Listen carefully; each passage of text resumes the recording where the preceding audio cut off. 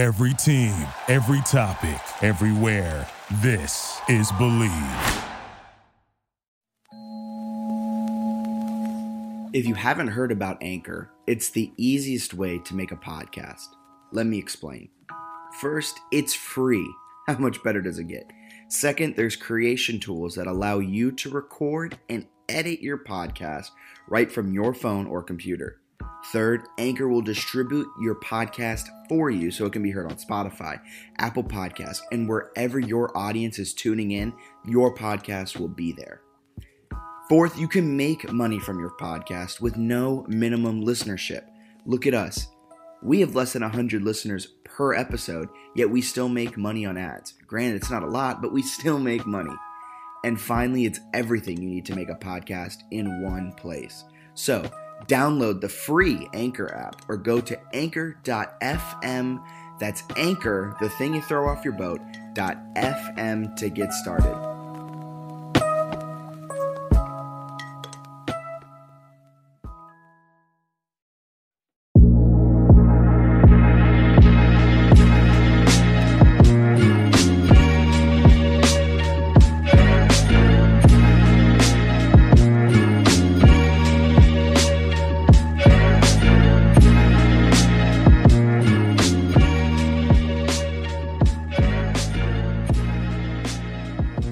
Welcome into another edition of the JMU Sports News Podcast. I am Bennett Conlon, and Jack Fitzpatrick is joining us as always. Jack, how are you? That was a really interesting way to leave me in. It was like I wanted to sort of go around on a little loop and make it seem more special this time, since our viewership is rapidly decreasing. Yeah, I mean, football's over, so I guess we lost probably about 50 listeners.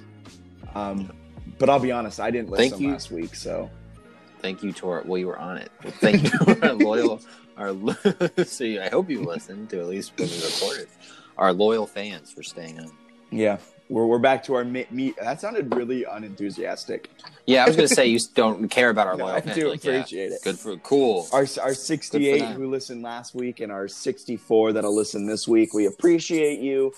And you guys all probably do already, but just for those who don't and who have been listening to us now for 2 seasons and still don't follow us on Twitter, follow us at JMU Sports News. You can ask us any questions. Since we are just the two of us and it's JMU, we see a lot of our mentions and we reply to most all of them. So if you have a question or anything like that, just shoot it our way and we will get it to you. You can also email us, jmusportsnews@gmail.com, with any questions, comments, or concerns. And as always, check us out on our home on the web, www.jmusportsnews.com. All right, let's dive into it today. All right, so we're going to talk mostly basketball, men's basketball and women's basketball, because that's pretty much what's going on. I think we're still like 2 weeks or 10 days or something like that away from spring sports, so we'll certainly get into those. I know lacrosse and softball are two that people are certainly excited about, myself included. Yes. But we'll focus on men's and women's basketball. Weird sports week nationally with the Kobe Bryant stuff.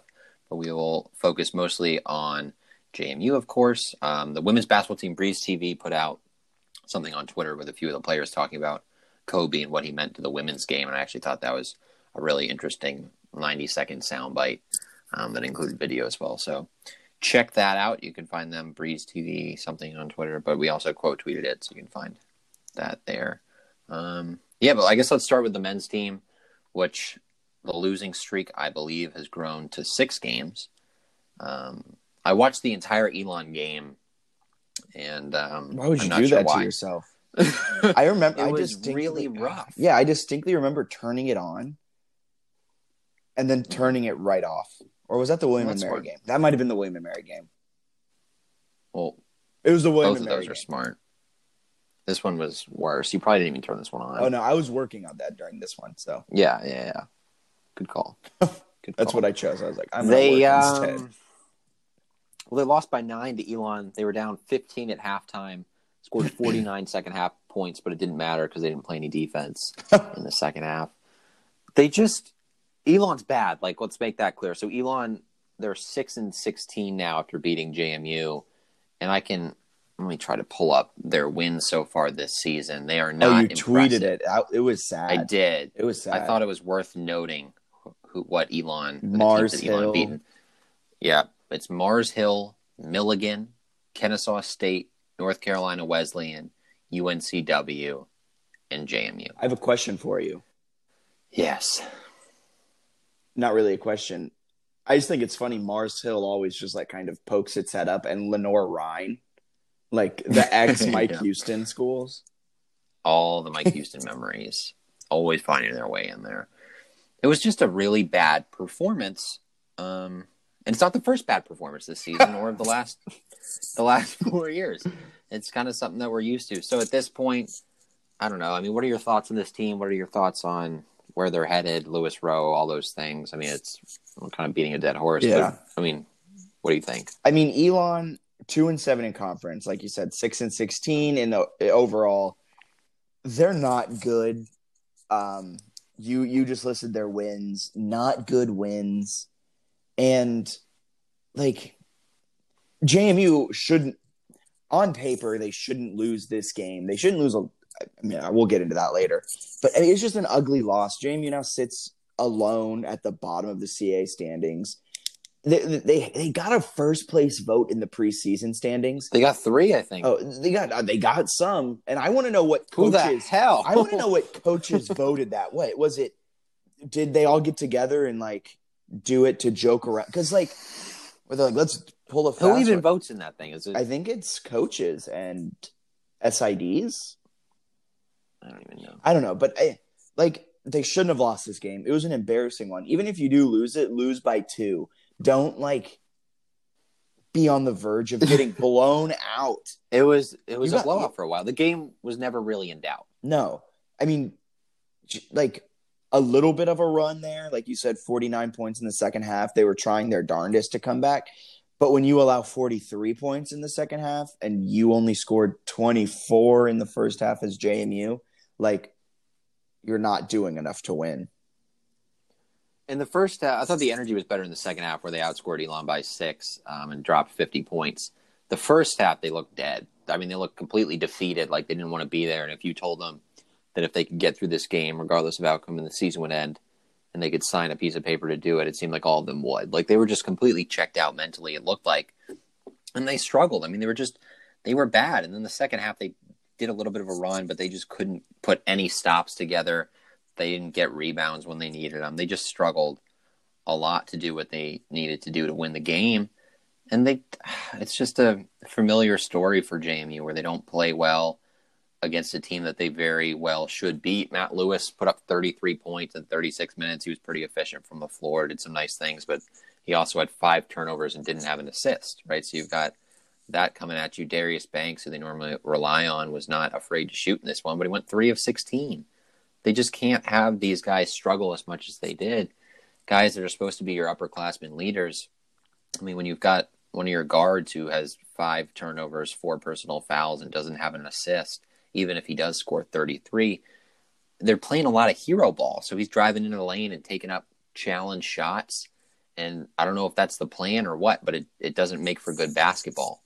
And that's maybe my biggest concern is that they just have a lot of plays where they drive in, fire up wild shots. And for some reason, because their goal is to run tempo, that doesn't become like a problem. There don't seem to be consequences when a player does that. They just run down the floor, fire up a ridiculous shot, miss it, and then they're like, Coach Rowe claps. And it's like, I mean, if somebody does that, they should come out of the game. Put somebody else in who's going to run offense and pass the ball. Yeah. And maybe that's my biggest complaint. It's just they're really – well, we'll get into this later. They're decently talented. They have some good pieces on the roster, but the way they're playing, they don't really play like a team. Yeah, and it just seems like hero ball is a great way to say it. I didn't even think of it like that. Like, it seems like their offense runs through Matt Lewis, and the strategy is let him do the offense. And I could be completely wrong. That could not be the game plan at all. But that's just what it looks like as a bystander watching on TV on the amazing Flow Sports. Like, it just seems like the plan is get Matt the ball. He's going to drive in and do a contested layup, and then pray you get the offensive rebound, and then kick it back out to someone for a 3 right away. Like, let's not reset. Let's bring it down the court and run an offensive set. Like, let's make a couple of passes. And I think that's also a big reason why this team struggles on holding on to leads so much, is because once they build that 10-point lead or 8-point lead or whatever, all of a sudden they keep doing that type of offense where they're not draining any of the shot clock, and then they're not getting the rebounds, and then all of a sudden the other team can just storm on back, and then JMU never gets it going again.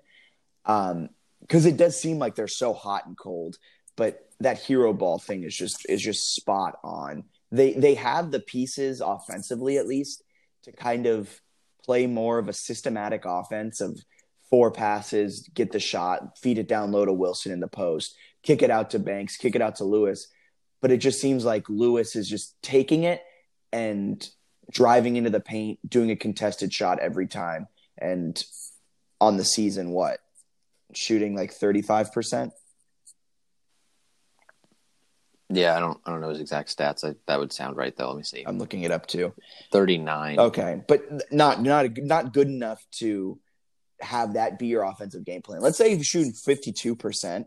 Go ahead and do that all the time because the odds are literally in your favor. But when it's 40%, like, kick it out. But when you look at it, no one on the team's having a good shooting season. The best shooter is Dwight Wilson at 53%, but that's because he's in the post and he's a behemoth of a man, and the offense should run through him, if you ask me. Yeah, they're not really playing the way that they need to. I think a lot of the 2-point shots is where they struggle. They're not efficient at all from 2. They're not the worst from 3. They're like the middle of the country.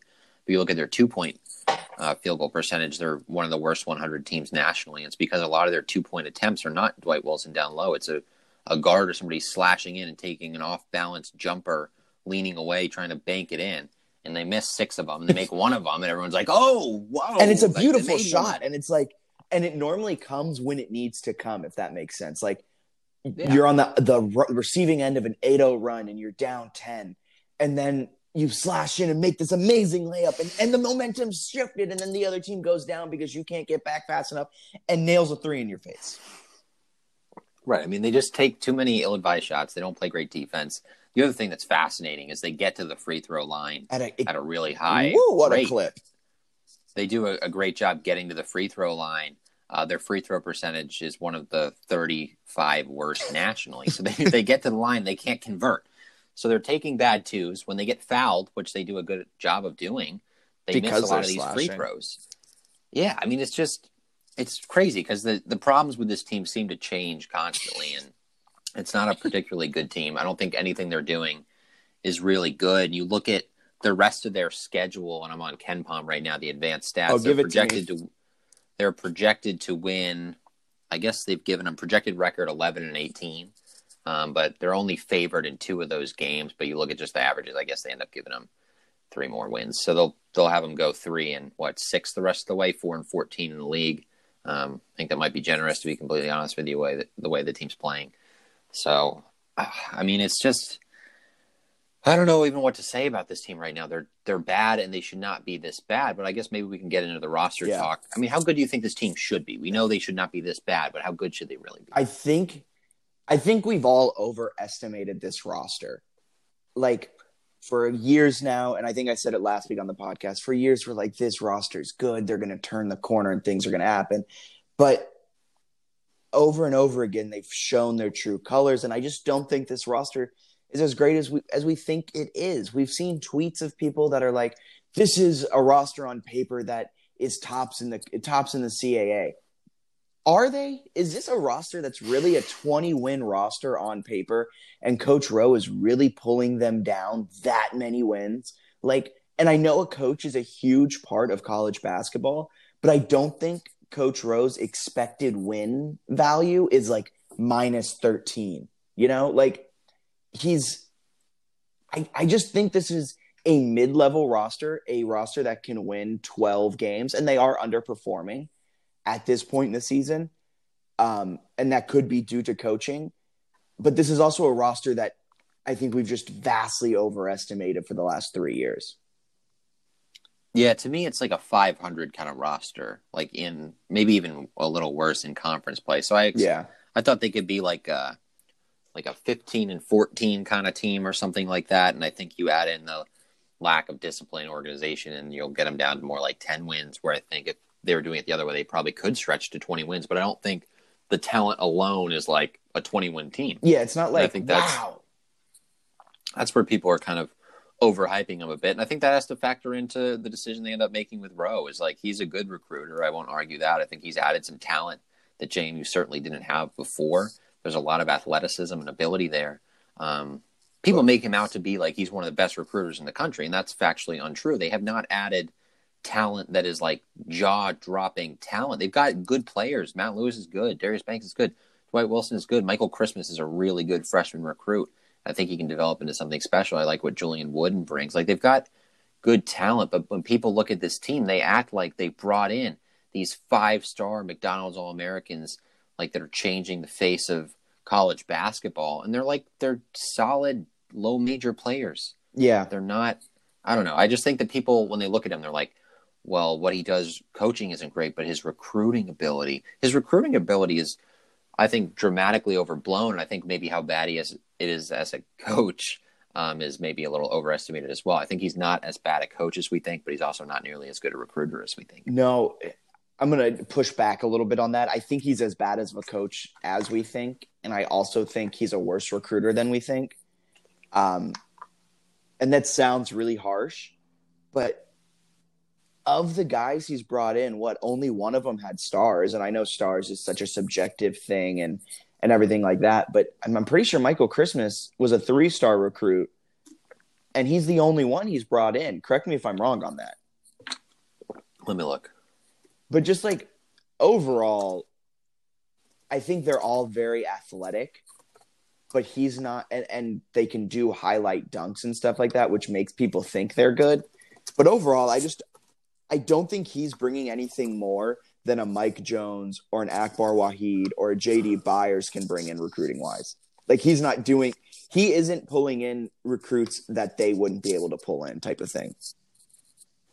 I think that's fair. Yeah, I don't know that he's landing guys that are, elite level dudes. And if he pulled in a 5-star recruit or a 4-star or someone who was a fringe McDonald's All-American, maybe didn't make it, but was like on the fringe of it, then I'd step back and say, damn, he's a good recruiter. But he hasn't done that. He's recruited roughly the same. Matt Brady was over in Eastern Europe recruiting, and Rose just in Northern Virginia, so a little bit less of a budget. But overall, the teams are performing the same. Yeah, I mean, it's been disappointing to see what the teams have done. And looking at the recruiting classes, it looks like Quinn Ritchie was a 2-star guy. Okay. And they're saying Banks was 3-star, but the picture does not look like Darius Banks. So I'm not sure. I'm not really sure how legit this is. But they haven't not brought in like elite level. I mean, like Jackson Kent was a 3-star guy. I don't know that was necessarily an accurate ranking on him. Let me see if this is actually Darius Banks. They're saying it is. I don't know. It is, but the picture they have. I pulled it up. Are you on 24/7? Yeah, the pictures. The picture's not right. Very wrong. But every other picture they have of him is right. It is right. All right. So I guess he was a 3-star dude. But I guess the other ones like Matt Lewis and stuff weren't necessarily as highly recruited. But no, I mean, the talent level isn't that bad, and you can certainly make the case that I don't think he's quite as bad a coach as we think. I don't think he's like a good coach, but I think people maybe pile on a little more than he is. But I mean, he's not getting it done. And if his strength is recruiting and the recruits aren't even that good, then it makes sense to move on. I mean, do you think there's a chance they move on mid-season? No. I know you were just in our text back and forth, you were kind of pushing for it, not to out you on that.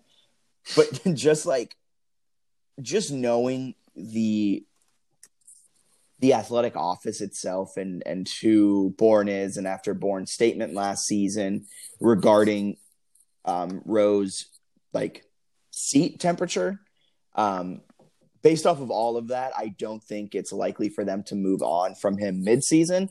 I do think they might be low-key kind of looking for other coaches right now and doing the preliminary vetting now. And I think once the season's over, Rowe is out, but I don't think they are going to fire him mid-season. Yeah, I mean, I kind of agree with that. I think it might be tough for them to move on midseason. I think it's a certain point that you kind of know what you're going to get. Like, I don't know if they're ever going to turn it around, and I think that they might, if they keep him, it is more out of respect than thinking he can actually get the job done. Yeah. But if you're looking to make your program the best program possible, I would consider at the very least moving on midseason and promoting Josh Oppenheimer who they signed over the summer. I think you can't ignore that possibility. He coached collegiately for a little while. I was an assistant at Delaware at one point, but then he spent a lot of time in the NBA and working with professional teams in the NBA. He's an elite coach who's been a player developer at the highest level. He knows the roster because he's been on the bench for a while. I imagine he's the kind of guy you would look at and think, all right, maybe he could potentially be someone that's interviewed for the head coaching job taking over next season. Why not give him a trial run of however many games or whatever in the conference tournament to see if it works? I don't think there's a downside to it other than, of course, moving on midseason from a guy that you respect and like and is a former JMU player. So I get that aspect of it, but for me, it makes sense if they want the program to become better. I don't think that should be off the table. I think they should very much consider making a move just to see if he can provide a spark and maybe show that he's head coach material. Yeah, I do like the idea of just promoting Oppenheimer. And in a weird conspiracy theorist of me, I do think that's why he was hired. We talked about it off recording last week. But I think Oppenheimer was hired this offseason to kind of get to know the program. And then it was kind of almost as an insurance policy. If Rowe has another bad year, we have this guy on staff who knows the players, who knows what this program kind of wants and understands the players and everything like that, that if Rowe has a bad year, we can go off of Rowe, and then all of a sudden we have Oppenheimer to promote. But from within. Do you think they did it from above though? Because everything announces is that like Rowe's making those calls. Well, you would think that he would hire his staff. When I don't think Rowe would hire his own replacement. When Rowe got the job and took over for Brady, he kept on Mike Dean. But I don't think that was Rowe's choice to keep Mike Dean. I think it was to get a holdover because he was inheriting a team of 8 seniors and 2 underclassmen or something like that. Yeah. So I think that was kind of pushed on him from above. This is purely speculation. But right after all those guys retired, once all those guys, the seniors graduated, Mike Dean retires. So I think that was just kind of a holdover thing where Rowe maybe understood it and wasn't going to push back on that. But he also was like, this isn't my coach. And just kind of had to accept that from the higher ups, kind of letting that happen. So I think that might have what happened with Oppenheimer, but also that could be just a huge conspiracy. And Rowe just really liked Oppenheimer, and Oppenheimer was around the program because his daughter is on the women's team. So he just kind of got involved with the program as a whole, and Rowe just wanted to bring him on. That really could be it too. But I like looking at things from a conspiracy theory standpoint. So I'm going to do that. So I think my guess would be that they probably above had mentioned last year that they needed to get assistants that maybe knew what they were doing more on the offensive end or things like that. And I think Oppenheimer being there and having like the offensive background made sense.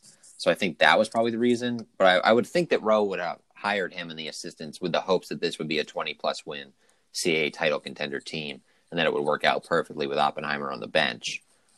So that's why I would think that. I mean, if they brought him in, like if the higher ups brought him in as a backup plan, I think they would have maybe even promoted him by now, though. That would be my take on the conspiracy theory. But I do think there's probably some role of like the upper people of bringing in a new assistant, maybe. But I'm not sure that Oppenheimer was no guy. I think Rowe probably valid. That'd be my guess. I just want to point something. But I would. What were you saying? Yeah. No, you go first. I was just going to say I would be interested to see what Oppenheimer could do leading the team. So I guess that's my only case for potentially moving on early. But I also completely understand the other side of like, this is a guy that we trust this in Rowe, somebody that we brought in that we really like, and we don't want to sort of do him dirty and knock him out here in February and just leave him to dry. So I think the fact that you tweeted it like from Jamie Sports News, he played at JMU. He was a great player. He is a Duke. Yeah. He's an alumni. Like, I do think that kind of plays into the decision of like not disrespecting him. I think if it's any other coach at this point who had like no ties as a player or student at JMU, they're gone from him. Like, I don't think there's that mutual respect, but I think there's a mutual respect between Rowe, Bourne, and JMU. I do want to say something interesting about Oppenheimer. Yes. Regarded as a shot doctor. This is like kind of in his type up on his page. But when he was an assistant for the Bucks, Rockets, and Nets, they all increased teams' field goal percentage in each of his 4 seasons of the NBA, jumping from each one. Each time he went his 1 year there, they increased their field goal percentage. So he's known as a shot doctor for his offensive work. It bears mentioning, team JMU shot 44% last year from the field. This year, they're shooting 41%. Last year, they shot 72% from the free throw line. This year, they're shooting 64%. So, bears mentioning.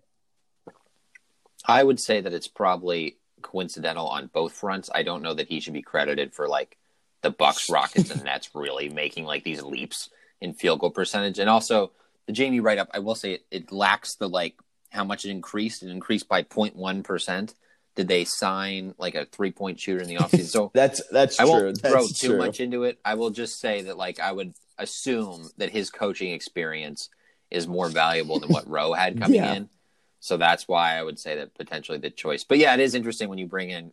That's a fair point. When you bring in a shot doctor and the team's shooting plummets, it's like I think what has happened? I think it's worth mentioning, not because it only dropped by 0.3%. I think it's bears mentioning because it dropped 3% in field goal percentage and 8% in free throw percentage. Like, that's the other thing that's so fascinating about it is the free throw percentage going down. And maybe that, not even just that it goes down, just that they get to the line so much more than their opponents, but they don't make them. Like, if JMU shot 70% this year from the line, like, how would that have changed some of these games? That's very true, too, because, there's a couple bad losses on their schedule this season. But how many of those were close at one point, and then they just missed a lot of free throws, and then things just kind of snowballed from there? Exactly. I mean, you look at the Radford game where they ended up losing by 23, but they were 10-22 at the line. I don't think that helps your confidence at all. They had the 6-point loss to Hofstra where they led at halftime. They shot 7 of 22 at the free throw line. That's the conference opener. So when you do that, that can certainly be a struggle. They were below 50% against the College of Charleston. I mean, they've just had so many games and like where they've stunk.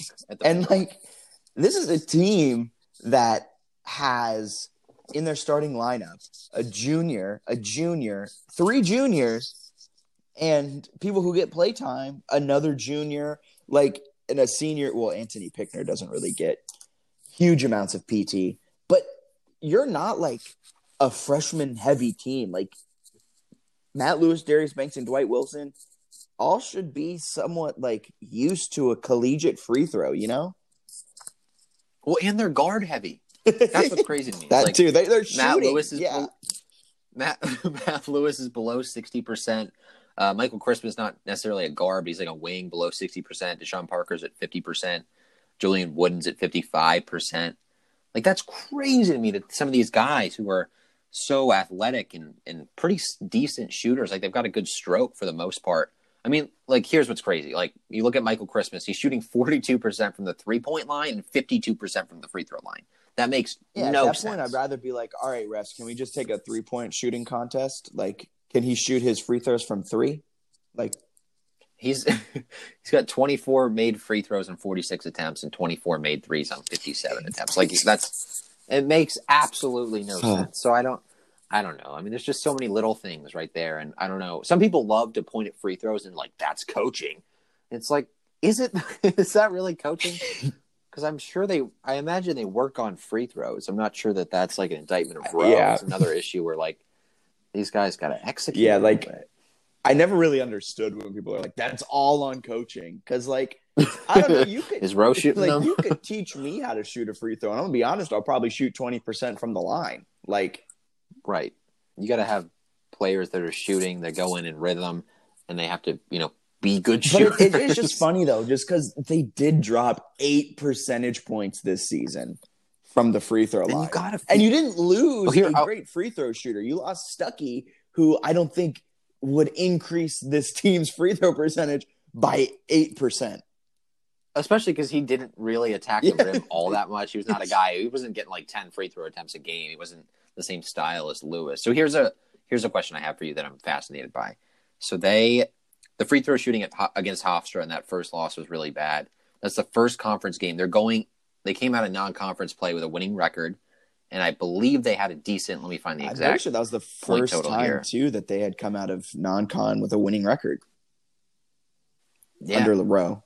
I think that's right. Or they were like barely maybe last year, but I can't remember if they were actually above when but there was hope while you're looking this up. There was hope for this team coming out of non-con. It was kind of like, they should have had the Radford game. Like, that was an ugly loss, but it's okay. They won their last 2 coming out in convincing fashion really well. And I think there's hope around this team, guys. Shots are starting to go their way. The ODU game, they won that last second. They're starting to win games late.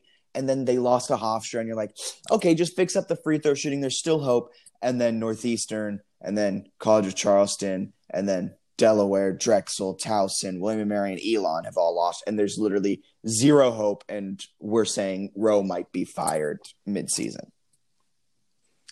Did I give you enough time to figure out what you... Yes, I got it. So here's my question. JMU, Darius Banks hits a 3 early in the second half, and JMU is up on Hofstra. First conference game of the year, winning record, like you mentioned. All that hope. They're up 45-32 at home. Hofstra ends the game on a 50-31 run and wins by 6. And I've seen, I think the DNR, Shane Metlin, I think had tweeted this, that sort of run, kind of deflated the guys, and they haven't seemed to bounce back. What are your thoughts on the idea of the opening game in conference where they go up, there's this big hope, and then they fall short, and then that just imploding the mental stability, the fight, whatever? I mean, do you think that's a fair point? And how much do you think that loss played into what we're seeing now? That loss might hold over then to their Monday game 2 days later, and it might have losing that 88-72. But I don't as a collegiate athlete, I feel like you should have more mental fortitude. I'm not saying that they don't have it. I'm saying they do have it, and that's why it didn't affect them going down the stretch. That one hurts. We still have the rest of conference play to go. I don't think that 50-31 run is going to be throw it in. The season's over. We're going to implode. I don't think that's how it adds up. They're collegiate athletes. They have the mental fortitude to be that one hurt. It might affect you a little bit going into your game 2 days later. But I don't think it's going to implode your season. I just think it is funny, though, that they started conference play. I can't even say they started conference play so strong. They've had one good half of conference play. Well, that's a fair point. And I think I agree with you. You look at the Northeastern game, and I think maybe you can say, all right, there's a little bit of a holdover there with a bad first half. Maybe they're upset or whatever. But Northeastern's also a better basketball team. And then they come out. They go on the road. I actually watched this UNCW game. It was not pretty, but it was on CBS Sports Network. Wow. Yeah, they fought pretty hard. Great broadcast. And, but then it's so to me, once you win that game, you bounce back after all these things. You've gone over a week since the other stuff happened. Yeah. I don't think that the storyline that it was that, took the wind out of their sails. I don't think that's fair at all. I think that the team is just not good, and maybe there were some obvious glaring issues in non-conference play that people like to ignore because they had those 2 strong performances going into conference play in the one half that people sort of ignored. A 23-point loss to Radford, a 16-point home loss to Coppin State, the loss to Mason, and then the absolute meltdown at Old Dominion that turned out to be a win. And ODU is a very bad basketball team this year. And I think people tried to ignore it and be like, oh, there is hope, there is hope. I don't know that there ever really was hope. I think that was sort of fool's gold, some of the non-conference results. And I think this is just the team that JMU has. I'm not sure it's a lack of fight or a lack of wind in their sails or anything. I think that this version of JMU men's basketball is very bad. The program's in a very bad spot right now. And it kind of sucks. It does. Now, I will say, if looking at their schedule, say they went into the Northeastern game, or the Hofstra game. Let's go on a run. No, what I'm saying is if that could affect a team, if they were going into those last two games with like everything on the line, like 1 seed in the CAA tournament and all this stuff on the line, and then you give up that huge run, then I can see it affecting you into the CAA tournament. 100%. But it's just the fact really that it's the first game of conference, and you still have literally your entire season ahead of you because non-con really doesn't And you count. won 2 games later. Yeah, and that too. And non-con doesn't really count when you were playing teams that JMU was playing. Like, you're not getting in based off of that resume, even if you win out all those non-con games. But like, your whole season's in front of you. That's not going to destroy you. It's going to be like, damn, that hurts. But all right, get them next week. But yeah, let's just win out from here on out. Here's the thing. I have a question I guess this will kind of be our last question for men's basketball, and then we'll move into women's. Yeah. Would it surprise you though if this team went on a just incredible run, winning like 90% of their last games? Like, what it yes. would? Okay. It would surprise me, but I do think that they have like enough pieces in the CAA is like not that great a league that like I wouldn't be floored, but I went into watching the Elon game legitimately thinking that it could start a spark for this team because Elon's terrible. I thought you get a road win there, you come play College of Charleston at home. JMU does a weirdly good job, and playing UNCW too, because then that's another really bad. Well, not anymore since they fired their coach, but then that's another home game. They could have gotten that Elon win. All of a sudden, they could be looking at a 3-game win streak. Right, and then you have road games at Drexel, at Delaware that are not that intimidating, and you're able maybe you get one of those. You go in with a little momentum, and then you have 3 consecutive home games. So I thought the Elon game had a legitimate chance to spark the team, and they just came out kind of flat. They didn't play well at all, lost by 9. And now watching this team, they've got a 6-game losing streak. I mean, every time Rowe goes to one of the Monday O'Neill's pressers, it's just basically a conversation about how he is handling being on the hot seat, almost being fired. Like, that's got to be kind of tough for your players. Well, they're not the same as like some of the other athletes too. I don't mean this offensively, but they're pretty online. Like, they like some of our tweets. They like when they're playing well. I think the football players kind of do it too. Like, a lot of these athletes in today's day and age, they pay attention to this stuff online. And if everything you see online is people saying that the program is in like the worst spot it's been in 2 decades, I don't know that inspires confidence. And then you go and play in front of an empty gym. Like, I don't know. I just don't know that they really have it in them to make a run against some of these other teams that feel like they can win the conference tournament and feel really good about where they're standing. See, I guess this is just me as a person. Like, I kind of thrive on when people like dismiss me, and I do really well with like that type of reinforcement. I do well. This is a weird side of talking about positive or negative reinforcement, but like I do get really. What makes you? But like going through the job search, having people say no, it did hurt and defeating, but at the same time, like I was like, wow, when I get my first opportunity, I'm going to make all of them like feel like I'm going to make them. What's the word? Regret. There we go. Like, regret not hiring me. So like, if I'm a basketball player and I'm seeing everyone saying like, wow, this team sucks. There's no chance. This program's in disarray. Your coach is going to be fired. There's no hope. I kind of want to go out there and be like, all right, screw you. It's literally us against the world. Like, we're about to go like run this shit. Instead, they came out against Elon flat and just never really did anything else. I personally want to go out and be like, I'm going to prove all of you wrong. Like, I'm going to just ball out now. Like, it's only us. It's us in this locker room type of like mentality. Whatever the Patriots do, it seems like every season when no one doubts them and they make the entire locker room think the world doubts them. I don't know. I feel like that should be their goal, but they don't. Yeah, hopefully maybe listen to this podcast and they're like, damn, he's right. Listen, you're gonna be he made fun of us. I hope they do find a way. I hope they hire us. Not even that I want to see. Sorry, I interrupted you. No, that was worth it, man. I do too.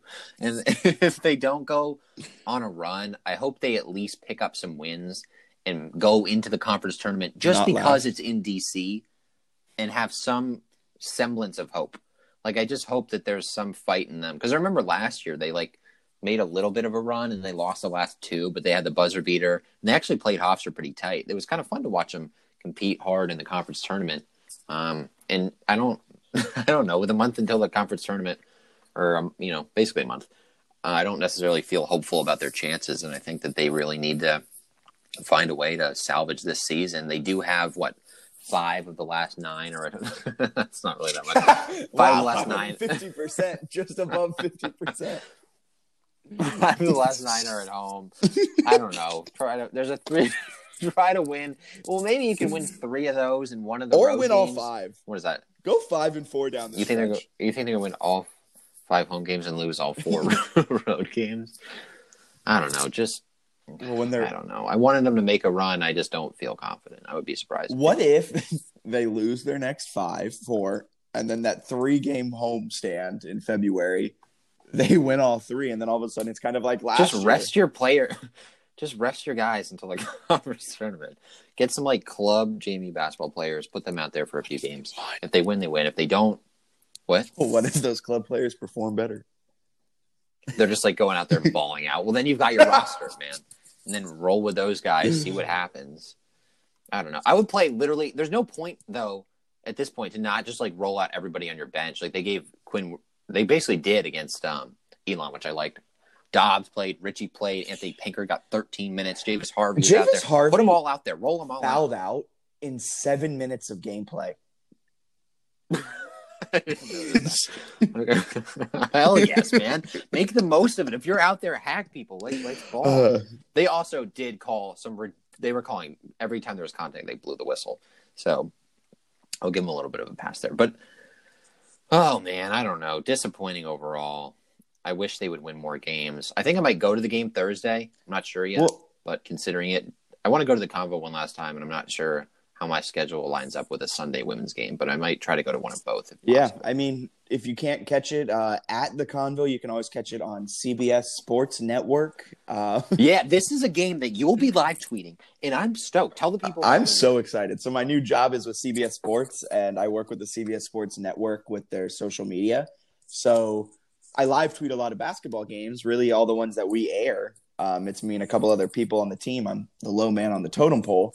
So I'm scheduled to work the Thursday night shift. Really, this whole week is just great basketball for me. It's a lot of Virginia ties and Southern ties.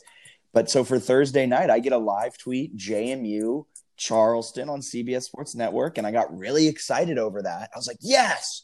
And everyone looked at me like I was crazy. And I was like, sorry, you guys just put me on Thursday night. And they're like, you want to be on Thursday night? And I was like, yeah, JMU plays Charleston. And they're like, who? They didn't really say who. That'd look really bad. But they were like, okay, interesting. He wants a CAA game of 2 bottom feeder CAA teams. Hey, we're not bottom feeders. We're here's what I'll say. We are last. And we are last, and we are sole possession. So technically speaking, sure. But maybe, just maybe, this is a sleeping giant that's been in a slumber for 20 years. But when the giant wakes up, which it might when January 30th at 6:30 p.m. when I'm in attendance. I have not witnessed a Jamie loss in attendance in recent memory, but I'm also blocking out almost all the games I've gone to. So I could have been. I really do not remember when the last time I went to a JMU game was, but I'm sure they won it. So I think maybe I'm the spark. Maybe I'll go Thursday. Maybe I'll dress up as a I don't know. A Duke? What should I dress up as? Yeah, I'll dress up as a Duke. I'll show up. I'll go crazy. I'll throw streamers and stuff. And Jamie might be like, you know what? If this guy's fighting for us, I'm going to fight for him. And they'll get tattoos across their chest with my name, my face. He's the guy that makes fun of us on the podcast, but he's here cheering for us. Yeah, exactly. Exactly. And that brings us perfectly into the shining light that is women's basketball. How do we always go so long on men's? I don't know. I never know. I really never know. And I feel bad for everyone who listens to us just ramble on through men's basketball. And then we touch women's basketball so quickly because... Let's give it a good one this time. But there's not a good chunk. They're just really good. They are really good. I am excited about this team's future, this team's potential. They're playing well after the Towson loss. The one thing I will say about this team is I have a lot of Sean O'Regan said in a recent press conference, you can't play the what if game. But every time I look at this team, I play the what if game. I'm like, oh, what if they beat Maryland? What if they were undefeated right now? They should be undefeated. Like they should be undefeated. They'd be ranked. So they should be 18-0. They would be ranked. That's why I'm so disappointed, because they're like, oh, they had so many chances to put themselves right in a position to be like getting national headlines and getting all this great. Because they were receiving votes during non-con, and then after the UVA loss, all that receiving vote stuff kind of stopped. They had a bad weekend in Charlottesville. They barely beat UCF, but the shooting that entire weekend was terrible. They scored 49 against Virginia, 46 in the win over UCF. It's by far the worst offensive stretch of the year. I blame JPJ. Maybe it's weird sightlines. That's weird. Maybe that's why Virginia is one of the worst shooters. I was going to say, that's how UVA's defense is so good. It's not because their defense is great. It's because JPJ's sightlines are just off. I'll ask 20 minutes. Okay, perfect. After the Wake game. It's Wake, right? Yeah. And Florida State tonight. Oh, yeah. Big one. Big game. On the line. But women's basketball, their 92-point game against Hofstra was scary. They scored was it at least 20 points in every quarter? Is that right? In every quarter? No, I guess they only scored 17. They did it the game before, I think, against College of Charleston. They did at least 20 in every one. This one they didn't, but man, they can shoot. And when you get Jackie Benitez going, the team is very special. She had 26 in that win. Yeah, I mean, it takes kind of a little bit to get her going, and she has really great games, and she also has really terrible games. On the season, she's shooting 33.7%, 30%, we'll round up, 31% from three. She's taken 205 shots this season. 130 of them have been behind the arc. She is not afraid to just jack up triples, even when she's 0 for 8 from the field. But yeah, when she hits 6 of those 8, because she never stops jacking them. I'm not saying that as a bad thing. I'm saying that as she continues to have the green light. The team just gives it to her. Like, that's what she was brought in to do. She can put up points and light up a scoreboard. And if Jackie's going, I can say it with just matter of factly, there's not a team in the CAA that can beat JMU if Jackie is shooting well. And I'd argue if she shoots well into the NCAA tournament, this team can win a couple games. Yeah, I mean, I'd agree with you on that. You look at Lexi Barrier was 1 of 8 in the Hofstra win. So she didn't even play her best game offensively. She struggled a little bit. But when you have Jackie going, you pretty much know night in and night out where you're going to get from Kamaya. And Kiki Jefferson's proving to be a really elite player as well. When they're playing that well, and then you add in Jackie Benitez, it can be a special group. And it's exciting. I mean, it's exciting when they play well because they're a solid defensive team, especially in conference. So when they're locked in playing defense and scoring the ball, you have some of those games that are 30-plus, 40-plus point wins. And it's fun to watch. They're really fun to watch. Yeah, lots of fun. Would you rather have a Sweet 16 appearance from this women's basketball team or an NIT championship? Go. Sweet 16. Give me Sweet 16. They've had a lot of decent NIT runs, and they've done some good stuff in the NIT, especially last year. But I think for me, I'd almost rather have even just an NCAA tournament appearance than a first-round loss because this is a team. Kamaya Small has never played an NCAA tournament game. That's wild. It's crazy. That is absolutely That seems like wild. It shouldn't be right. So you want them to make it all the way there, win a conference title. That's what it's about. And I think this team deserves it. And I think it could also springboard something because O'Regan's doing a great job recruiting. You add in the new arena. I think they've got a chance here in coming years to become a top 25 team like year in and year out. I really think that they can do that under O'Regan. You look at the fact that he added someone like Kiki Jefferson who's unbelievable. They basically have the next star that they'll roll with next season. And you look at the talent around her with some of the really good players there as well with Madison Green in the backcourt. Nikki Oppenheimer is pretty good. I like some of the other pieces they have too. So I think there's a really bright future for the program. And I think it's important for them to make the NCAA tournament this season, though. I agree. It's also wild that Kamaya's never won a CAA tournament.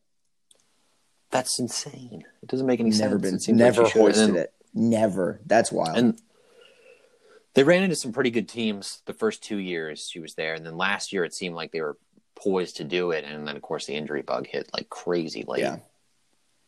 That was a hard injury bug, too. Kamaya, Madison Green, Lexi Barrier. Yeah. it took him out. And then you add in that Benitez had a cold shooting performance and took him out. Yeah. Man, it was, and they were still close to being an at-large. They barely missed. Well, it was based on like what the yeah. It's wild. So I'm excited for this team the rest of the way. And you did some good Kiki Jefferson digging. Tell me about the star. Oh yeah, freshman. you say she's poised to become a star, and we've been kind of talking about that back and forth, whether it's on the podcast, just how good she is, or through text. And it just dawned on me. I was like, I want to see how she stacks up to other recent greats through her freshman year. So I looked at Kamaya, I looked at P. Hall, Dawn Evans, Kirby Burkholder, and Meredith Alexis, all great players for JMU during their time. Well, Kamaya's still there. But I was just like, they're all great. Let's see how Kiki adds up. And it didn't really disappoint. Yeah, she has only 8.9 points per game. She averages 5.8 rebounds, but a solid 41% shooting and averages 23 minutes a game. She's started 15 of the 18 games so far, and she's already won CAA Rookie of the Week 6 times, which matches Kamaya Smalls. And if it's to say anything, Kamaya went on to win the CAA Rookie of the Year by unanimous decision. So Kiki's kind of stacking up well. That 8.9 points kind of, if you're looking at it just from a pure statistical standpoint, it kind of doesn't necessarily match up to Kamaya, who was at 9, Precious was at 9.6, Dawn Evans and Meredith Alexis both average double digits. But just the fact that the last 3 games she's had 21, like 15 and 17 or something like that, had a double-double a few games back. She's just really coming into her own, and she kind of does it all. She's very reminiscent of Kamaya in terms of the points per game and rebounds per game. Kamaya is just a pure scorer. I don't think we'll ever see someone with a shooting percentage as high as Kamaya's from a guard, but Kiki's on track to just seamlessly replace Kamaya and maybe give her a little bit of run for her money in recent memory. Maybe some P. Hall likenesses with Kiki, or maybe even a Meredith Alexis. She's incredible. To me, she's like almost a one of a kind just because of her size and like length. I think she's tied for 3rd on the team in steals. She's 2nd or 3rd. She's 3rd on the team in block shots, 2nd in rebounding. And what is she, like 4th in points, I think? So, yeah. I mean, her ability, it's only Smalls, Benitez, and Barry are above Kiki Jefferson in terms of scoring on this team. As a freshman, to come into this lineup and earn starts and to be able to rebound and defend and pass, just 30 assists on the season, which is actually more than she has turnovers. She has a positive assist to turnover ratio, and not too many players on the team have that. You look at Lexi Barrier, Madison Green, and Kiki Jefferson, I believe, are the only ones. It's impressive. Like her ability to handle the ball, to score in the post, to block shots, to get steals. She's the kind of player you can build a team around. And that's what's so exciting is going into next season when she, you would assume, takes over that star role. I think she's going to be ready. Yeah, I do too. And you touched on it. This is a starting lineup that consisted of Kamaya Smalls, Lexi Berry, Jackie Benitez, and Kayla Cooper-Williams. Right now, Devin Merritt because of Kayla's injury. But it was senior heavy. And then Madison Green, too, who was an experienced sophomore coming back. And we kind of pegged it as maybe a Madison, Kamaya, Lexi, Jackie, Kate, something like that. But it was always an interesting thing. But Kiki was never really in the conversation to be a part of that starting lineup. Always a conversation to be a great sixth off the bench.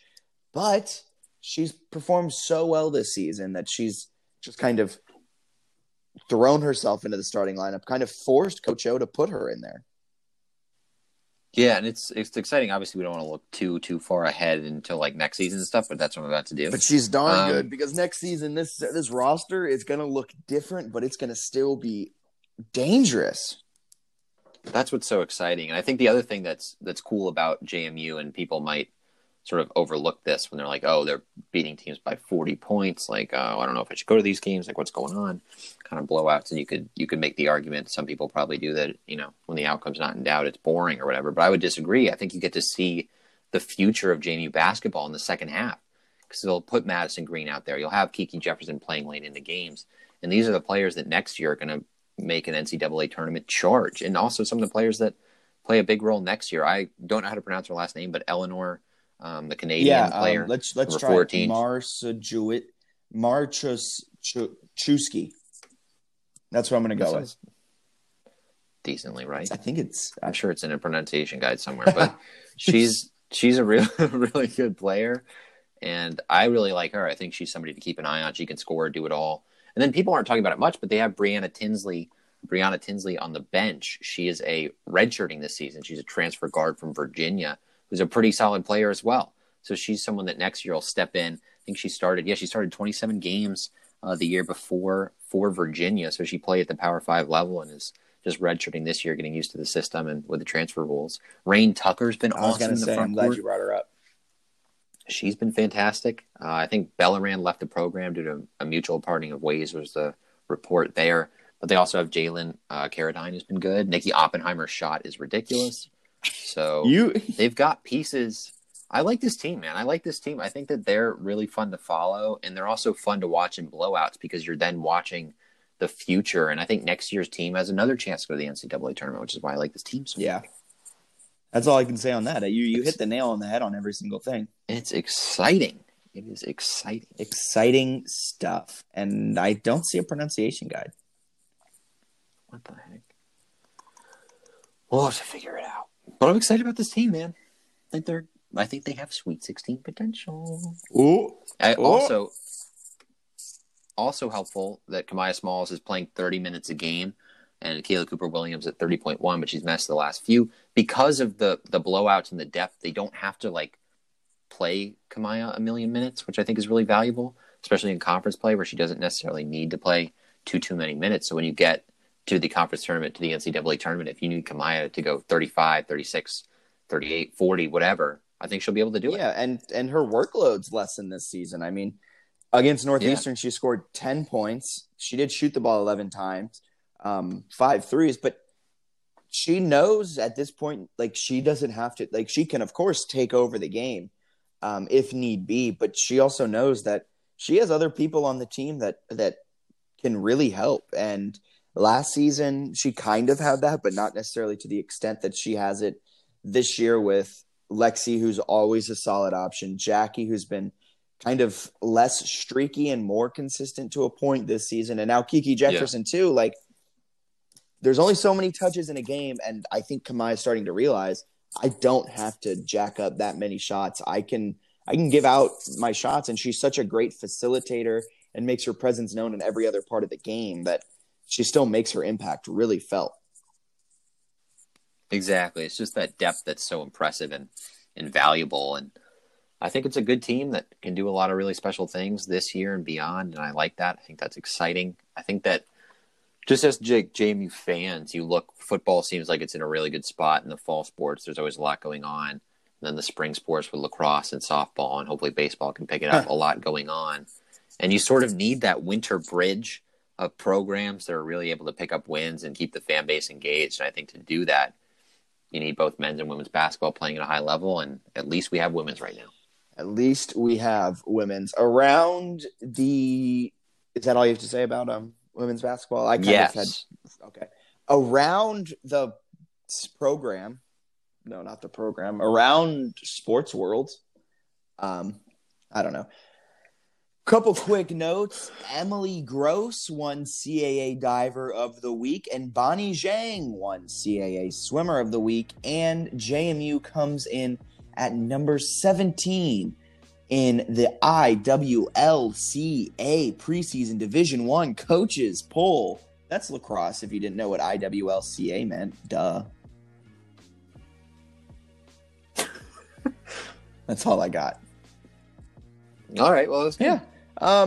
So for Bennett Conlon, my name is Jack Fitzpatrick. Head on over to everything I mentioned at the beginning of the podcast. We don't have our funny ramblings at the end of this one because it just didn't really, the opportunity didn't present itself. So you all have a wonderful rest of your Wednesday.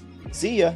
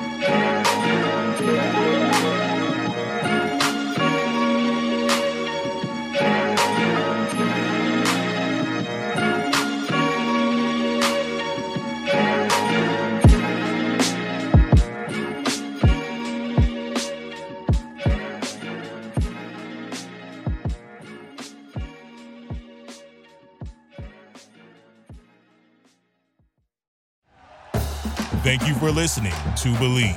You can show support to your host by subscribing to the show and giving us a 5-star rating on your preferred platform. Check us out at Believe.com and search for BLEAV on YouTube.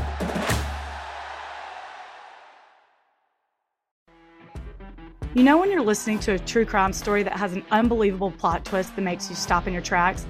That's what our podcast, People Are the Worst, brings you with each episode. I'm Rachel. And I'm Rebecca. We're identical twins who love true crime cases that make you say, didn't see that coming, and we hate the people responsible for them. Listen to People Are the Worst now on Apple, Spotify, or wherever you get your podcasts.